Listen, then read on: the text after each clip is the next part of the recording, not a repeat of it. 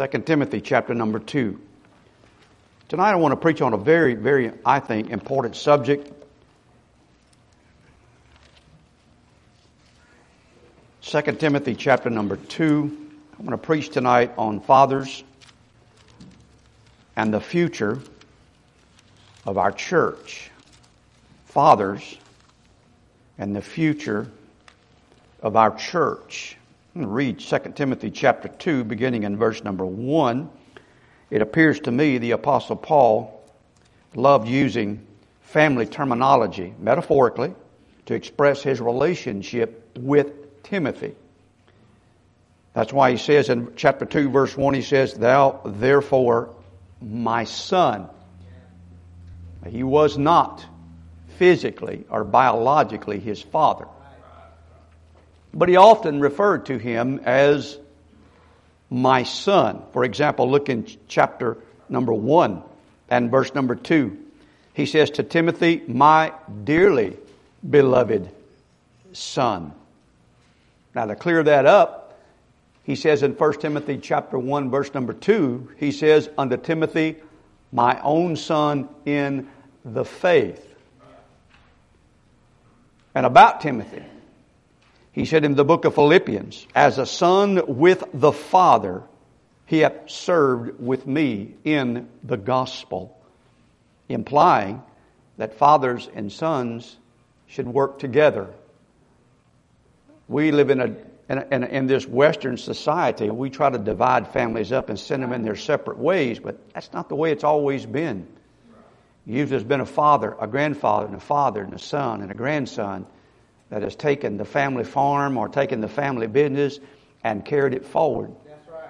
And that's why he makes reference to this. He said, as a son with the Father, he hath served with me in the gospel. And so here we have in 2 Timothy chapter 2, he says, "Thou therefore my son." And our text seems to be, that Paul seems to be thinking of the future of the church and its perpetuity. And he says in verse 1, he says, "Son," he said, "you're going to have to be strong." He said, "Be strong in the grace that is in Christ Jesus." He said, "You're going to have to be strong, but not only are you going to have to be strong, you're going to have to find some strong men to develop and commit the future of the church to." Independent Baptist churches are dying all over America. They're shrinking up.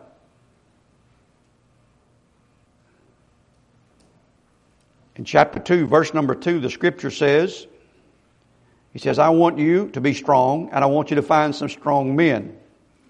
I want you to be an example." And he says, "And the things that thou hast heard of me among many witnesses, the same commit thou to faithful men, who shall be able to teach others also." So you see, the perpetuity of the church here is what is implied.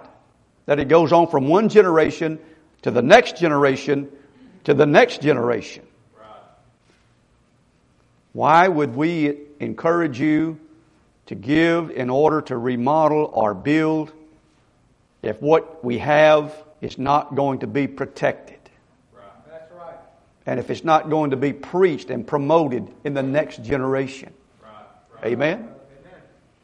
So if I'm going to invest in something, I want to invest in something that's going to be what it is today, except improving it down the road. I don't want it to go the other direction.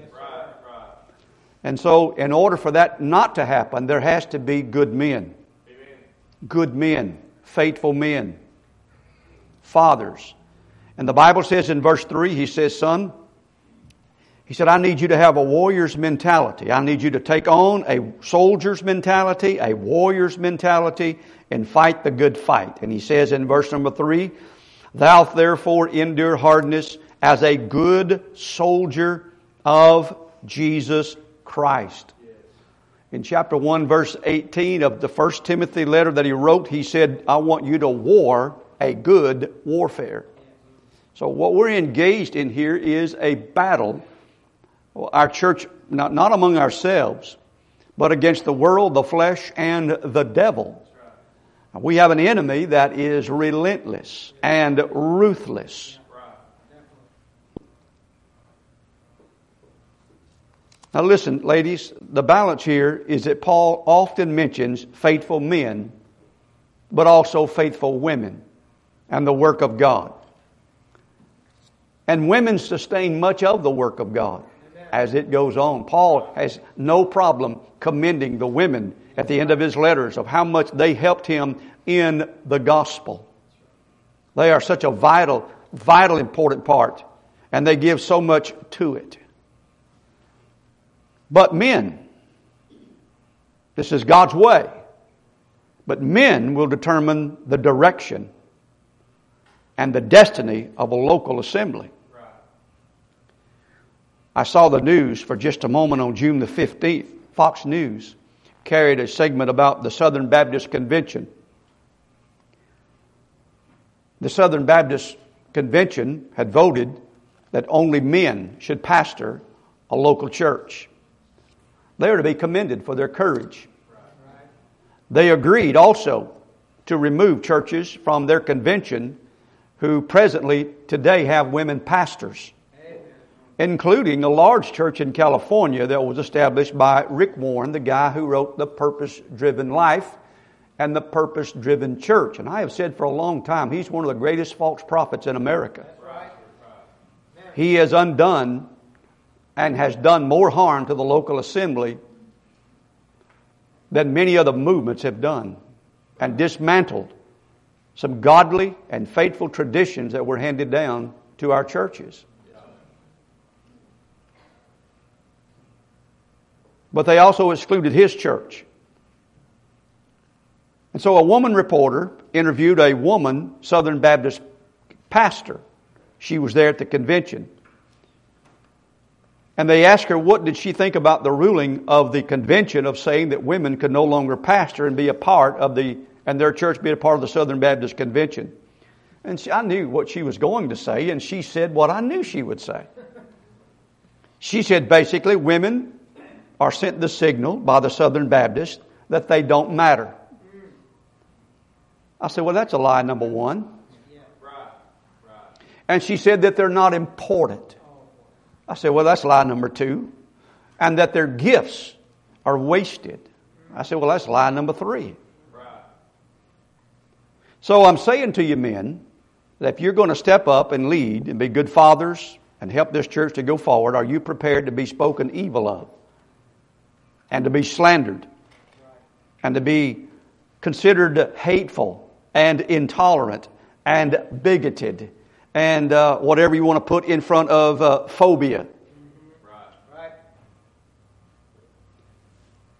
And to our fathers and our grandfathers and to our young men who one day will be fathers, Paul is saying to Timothy, I need you to get these men, encourage these men to be, number one, a warrior, but a good warrior, a good soldier. Verse 3, he says, I want you to be a good soldier. And I want to encourage you men. I'm going to give you some thoughts here tonight. Please listen carefully.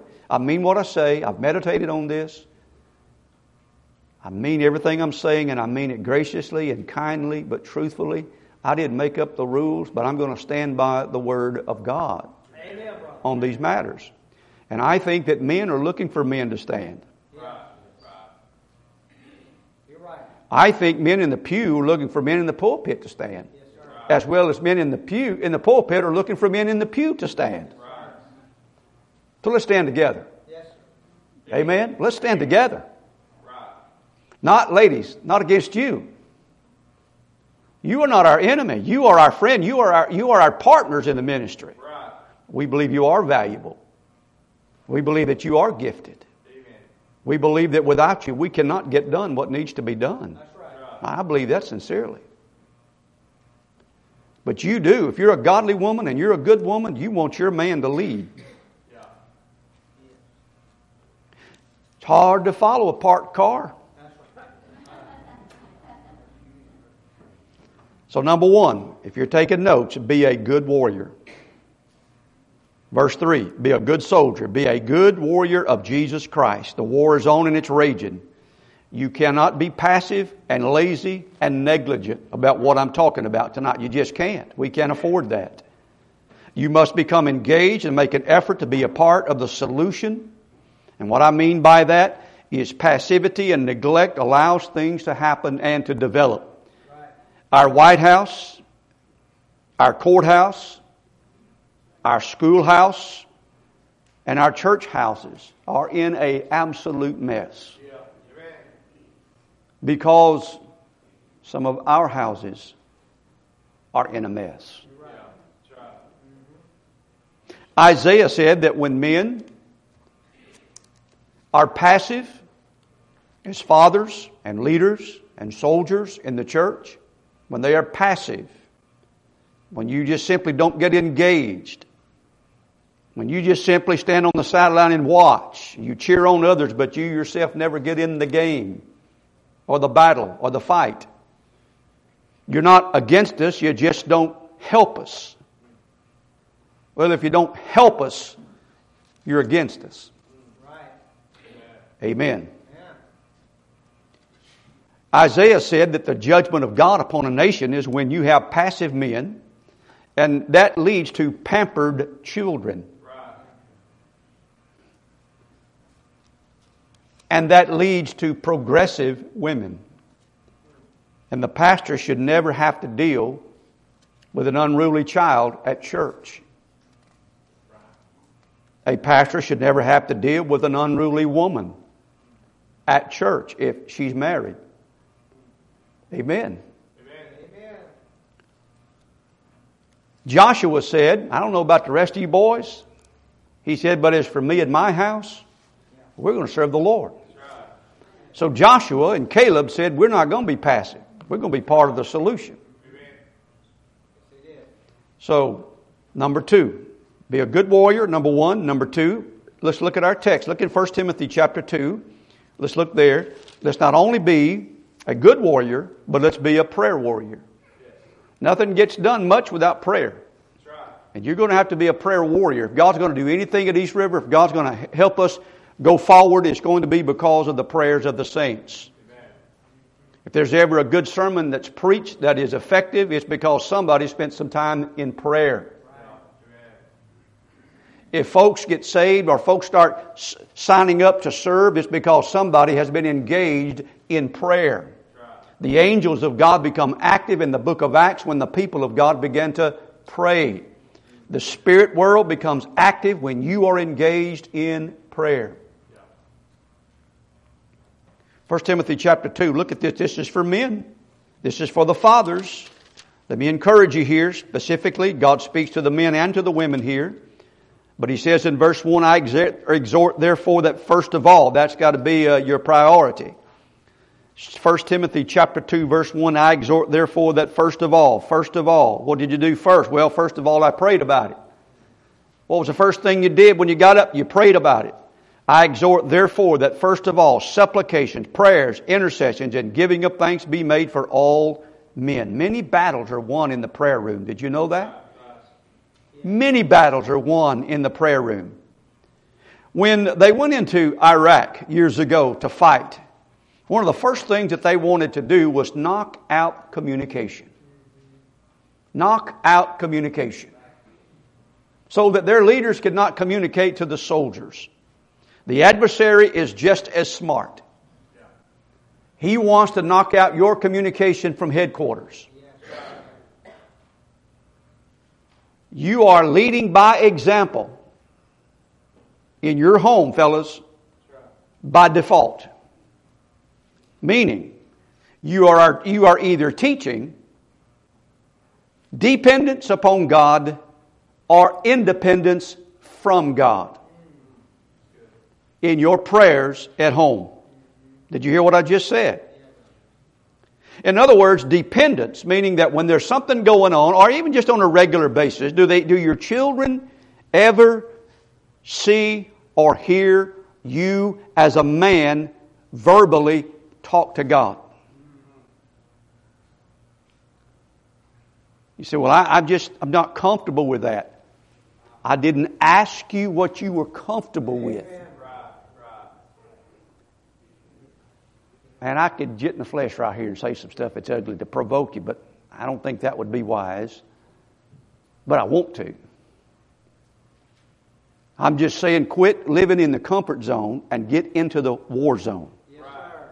Amen. Do your children hear you pray? Do they know that Daddy depends on God in prayer for his job, for his health, for his mother, for his wife, for their mother, and for the needs, and for whatever's going on in their life? Yeah. Because dependent prayer is an example of humility. It means I don't have all the answers and I need God's help. Amen. Do you ever say, let's pray about it? Do you ever say, hey, let's gather around, let's pray tonight? If you're a grandfather and when your grandsons and your granddaughters are over at the house, do you ever gather them around and say, hey, let's pray before we go to bed tonight? Let's talk to God tonight. Good. But now that lack of prayer, that's independence. That's pride. That's saying I really can handle this on my own. Now listen, there are some things God wants me to handle on my own. But not everything. Right. And I need God to help me, and I want to pray about that. So let others see it and hear it. And when you go out to a restaurant, I'm not talking about putting on a show. I'm not talking about that. I'm not talking about being vain. I'm talking about having already established the fact, if you don't pray at home around the table, why would you pray at the restaurant around the table? Right. You're just putting on a show. Yeah. Right? Yes, sir. But pray around the table at the house. You say, well, Brother Roger, they just won't be still. They won't be quiet. Well, put a knot on their heads. I mean, God.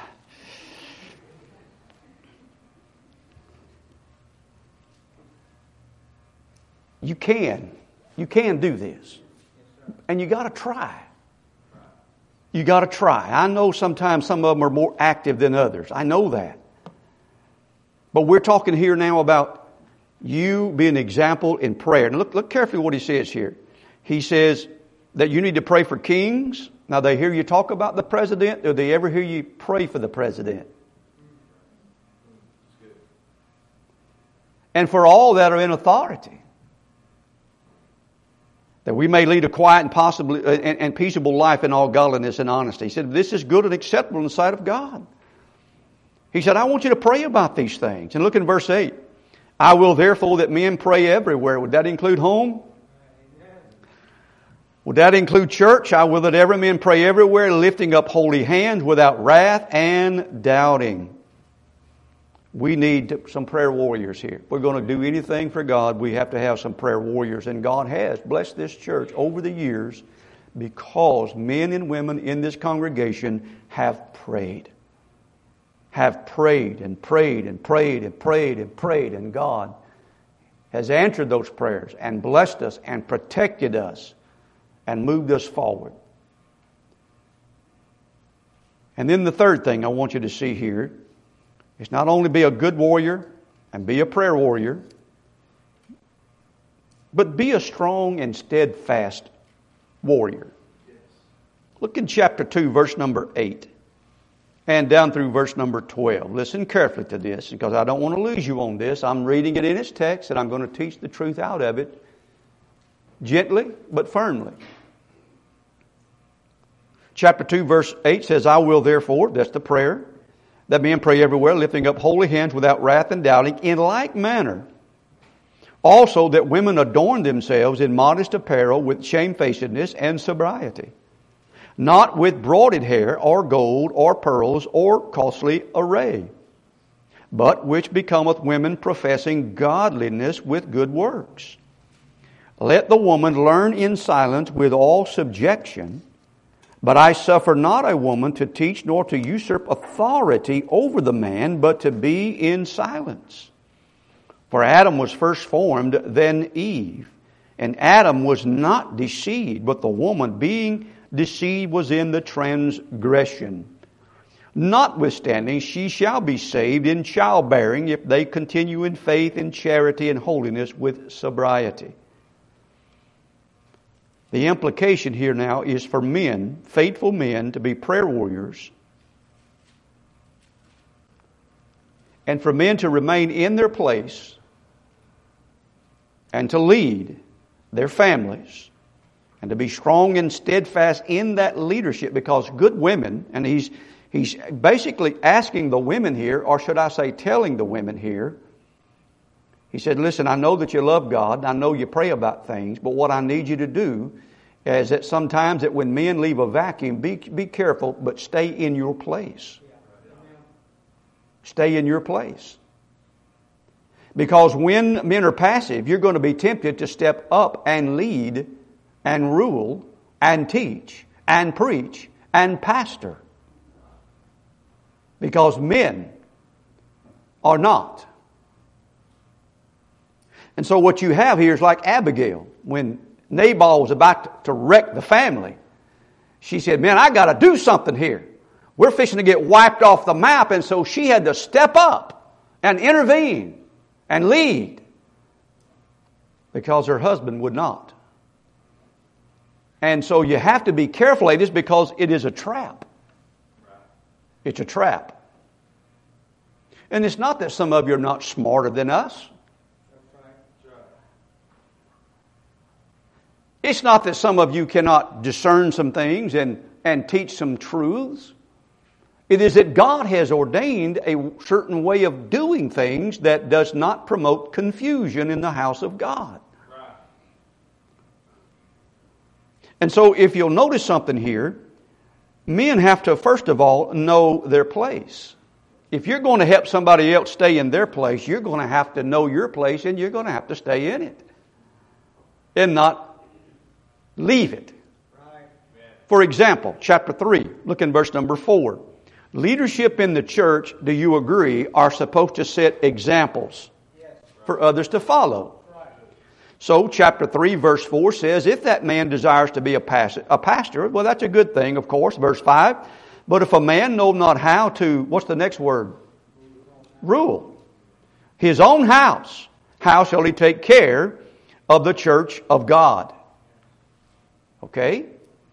So, good leadership in a church is a man that knows how not only to rule his house, but to rule his own house well. That means balanced. Not just being in authority. Look in verse 12. If a man desires to be a deacon, leadership again, men in the congregation. Verse 12. And it doesn't say deaconesses. I know how folks like to play with the English and go to the Greek to define what they want to do. You always have to change Scripture to find your place. If you have no final authority, then everything goes. The Bible says here in verse 12, let the deacons be the husbands of one wife, ruling their children and their own houses well. So there are men here who God has ordained and used in leadership, and we'll say leadership, who know their place and who rule their homes well. Keep your hand where you are. We're going to come back to it. Would you look with me in 1 Corinthians 11? 1 Corinthians 11. I know that we live in a society that absolutely despises and hates what I'm saying tonight. But fellas, if you want this church to go forward and if you want things that are good to remain, you cannot be passive. 1 Corinthians 11. Very simple, very plain here. Look what he says here. 1 Corinthians 11 verse 3. He says, but I would have you know that the head of every man is Christ. Fellas, do you have a head? Yes. Are you under authority? Amen. Absolutely you are. You are a Lord under a Lord. Yeah. You're a little L though. Yeah. He's a big L. And he says here, look at this now. He says, and the head of the woman is the man. And young ladies, if you despise that, you wish not for that to be, please don't get married. Please don't do that to a fella. Oh, is he going to be your house husband while you work and he going to take care of the babies while you're at work? You say, yeah, that sounds pretty good. Well, you won't like it at the end. I promise you. And the Bible says the head of the woman is the man, and then it says the head of Christ is God. Isn't that something? So Christ is my head, and yet He is teaching me how to subject myself. He is not asking me to do anything that He Himself has not done. He is yielding to the authority that's over Him, His Father. He said, I'm not going to do my will, I'm going to do His will. And when He looked at those 12 men, He said, fellas, we're not going to do your will either. We're not going to do my will, and we're not going to do your will. We're going to do His will. Amen. And a father has to do that. He has to look at his wife and say, honey, we're not going to do my will, but we're not going to do your will either. Or their will. We're going to do His will in this situation. Amen. That's where you step up. Amen. That's where you step up. All right? Now, if you will, go back to 1 Timothy, if you would, with me. Are y'all still listening? Amen. All right, now look with me in chapter number 2. Be strong and steadfast as a warrior. Some men absolutely love the idea of being in authority and having a position of ruling and being called Lord, but they have no idea that that is not as much about authority as it is about responsibility. Responsibility. It weighs upon a leader. If a man is a leader, things weigh upon his heart and his mind because he cares about those who are under him.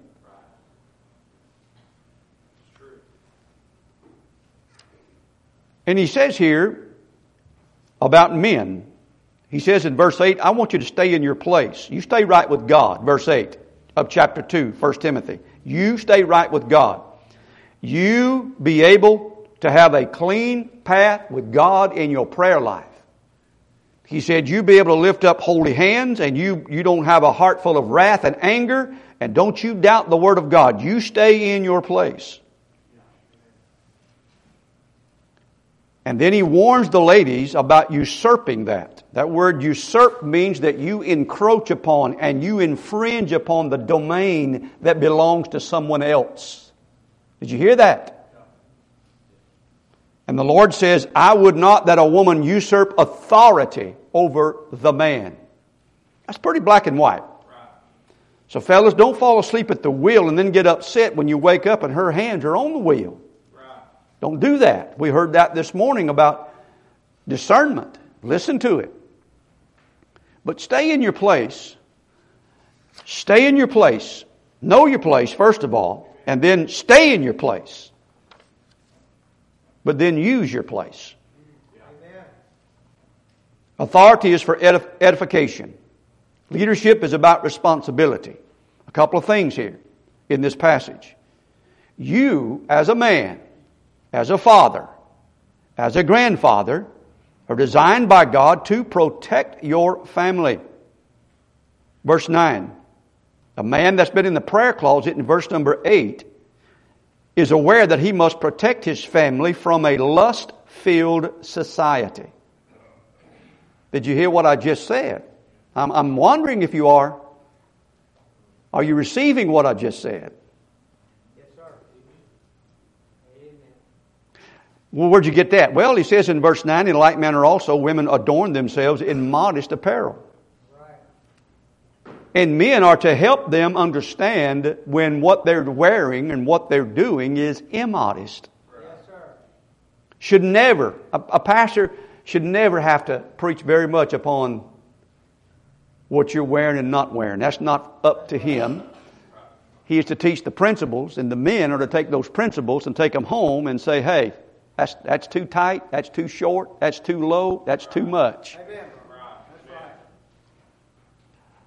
He said, well, I don't want any conflict with that teenage girl now. She don't see it that way. Could you at least remain in your place? Yes. No, come on. Why are you letting her drive the bus? Right. No.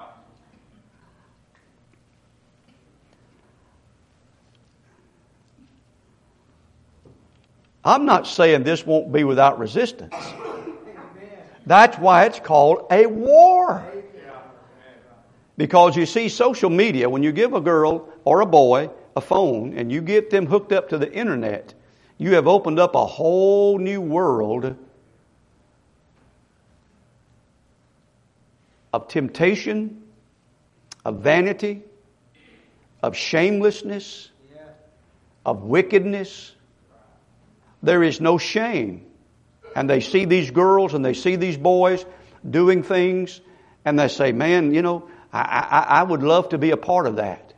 And then they want 1,000 likes because they have revealed what the Bible refers to as their secret parts. Secret parts are to remain secret. Except in marriage. You say that's pretty plain, but you understood it, didn't you? Yes, sir. So he says here in verse number 9 that men, good men, need to stay in their place and protect their women and their girls and their boys from a lust-filled society. Women adorn themselves in modest apparel with shamefacedness and sobriety. He's talking about not overdoing it, not overkill in your dress code. And a woman that's sensitive to the Holy Spirit in prayer is aware that men's eyes are filled with lust.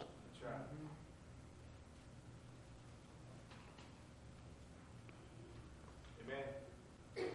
And so the scripture here says that men are to stay in their place and help their women folk from becoming a progressive and aggressive and destructive. We live in a very feministic society where masculinity is considered to be toxic and dangerous. Our government is going to pass laws, if they haven't already passed some, that will consider things like this to be intolerant and hateful and biased and bigoted, and may at some point down the road remove from us the ability to have tax-free status, things of that nature, in order to silence us and to hurt us. The IRS will come after men and women who are conservative in their beliefs, their philosophies. Some of our folks have already been attacked by the IRS. They don't trouble liberals as much as they do conservatives. Right. And so there is a war that's going on here. And I'm encouraging you by the grace of God that you would be a man, be a soldier, be a good soldier, be a prayer warrior. And stay in your place, but use your place, please.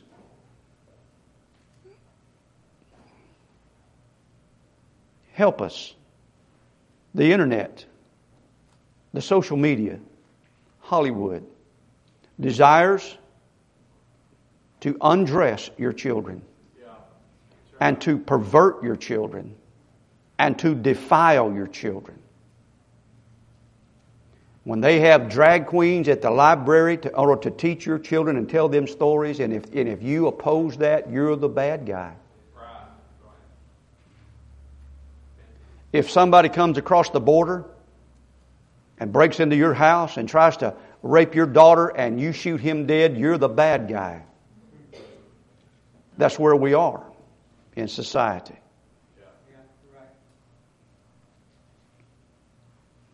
Being a man these days is becoming a dying breed. But I pray tonight that you would see the necessity of these things.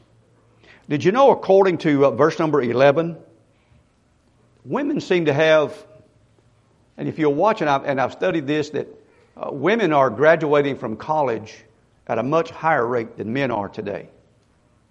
And women have a thirst for knowledge.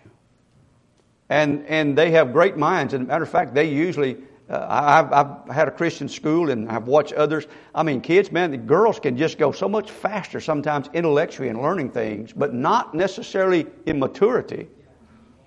But intellectually, they can bypass a guy in no time. And you know why Elmer Fudd's still trying to figure out what 2 plus 2 is? She's already doing algebra. You get my point there, don't you? But ladies, that's where Satan went after Eve. He said, wouldn't you like to know more and more and more and more? And you don't need God for it. Look what he says in verse 11. He's not opposed to you learning. He's let the woman learn in silence with all subjection, but she needs to stay in her place. Let the men lead. Again, I say it again without apology. A woman cannot follow a parked car. Let the woman learn in silence with all subjection, for I suffer not a woman to teach nor to usurp authority over the man, but to be in silence. Have you noticed anything about East River when you come? Have you noticed that we promote male leadership? Have you noticed that in the classes that Brother Dwayne has done a good job of trying to get couples there in the classes, or at least a couple of men in some of the classes? You know, he's trying to promote that. Now, we do believe that ladies have their place, and especially with the younger children. But as young men begin to grow up, they need some male influence in their lives. They need that. And they need to see young men that work hard and sweat and work during the week come in and open up the Bible and say, I believe in God, I'll stand for God, I'll live for God. They need to see that and hear that. So these things are important. I need to hurry here. I need you to look in chapter 5 with me, please. You use your place. Ladies, again, say, Brother Rod, you just don't like women. Excuse me. I married one. I love her. I love my sister. I love my 4 daughters. I like my granddaughter. No, I love her. She's my favorite granddaughter. But you understand, I have none of this. Listen, I thank God for you women. Many times, sometimes the Holy Ghost speaks to your heart about doing some things, and your husband takes your suggestion and follows up on it. Man, I appreciate you being sensitive to the Lord, and your husband not being so insecure that he can't hear some of the thoughts that you have to say to him about some of those things. Yes, sir. He's not asking you not to be a part of it. He's just asking you not to push him out of the driver's seat while he's trying to drive. That's all. I mean, if you're going down the road and she gets up there beside you and taps you and says, you know, how long are we going to go the wrong way, dear? You get my point there, right? But the Bible says here, look with me in chapter 5. God wants a man to teach and lead his family. And in church, men lead and teach the Word of God. Chapter 5. Stay in your place, but use your place and help us with this. I'm counting on you to do this. The Bible says if a woman even has a question, who should she ask first? She should ask her husband. She should ask her husband first. If he says, go ask the preacher, then I'm good with that. But I would like your husband to know that I'm talking with you. Amen? Yes, sir. Amen. And in the 1 Timothy chapter 5, I need you to show you some simple things right here. What I need you to do as men, to teach and to help. These things are implied here that your home strengthens the church, and the church doesn't have to deal with these things because it's already being taught at home. Right. Chapter 5, verse 1, one of the things you teach at home is respect. He said, rebuke not an elder, but entreat him as a father, and the younger men as brethren. These young men. Like these young men here on the front pew, and Brother Jason. When he walks up to me, he shakes my hand, and he's very, very respectful. Where does he learn that from? He learns that at home. That's right. These little boys that are growing up, they tickle me to death sometimes. They'll put their hand in mine, and if it feels like a dish rag, I'll say, hold on, boy. I said, you squeeze my hand, you look me in the eye, and you say, good morning. You say, that's a little thing. No. Well, it may be little, but it's starting in the right direction. Amen. Amen? And it starts at home. Little Matthew Byer. He's a little guy. Little wiry guy. He'll squeeze your hand off. Somebody's taught him how to shake. Might have been his sister. Kate, I don't know. She's pretty strong. No, I know Brother Kevin's done that. That's what he wants.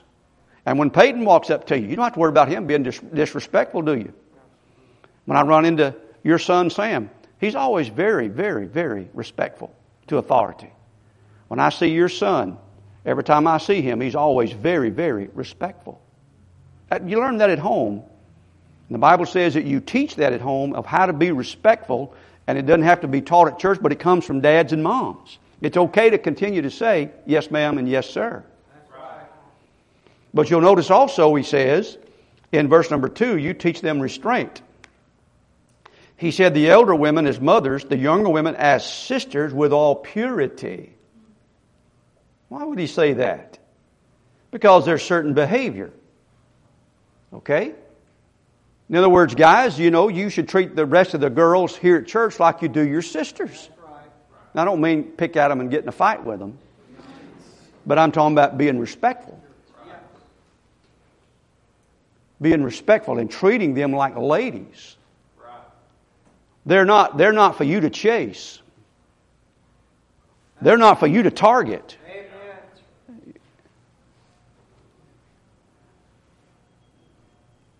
And if somebody gets onto your son or your daughter for misbehaving, why are you getting all bent out of shape? Don't you think they care? But look in verse 4 and 8. We're done. You teach them respect. You teach them restraint. It's not all about them. And you teach them responsibility. Verse 4 says, but if any widow have children or nephews, let them learn first to show piety at home and to requite their parents, for that is good and acceptable before God. All of verse 4 is about responsibility. My personal responsibility, if I were a widow, then I need to learn first to show piety at home, and I need to show respect at home, and I need to also get engaged in the ministry and be a blessing.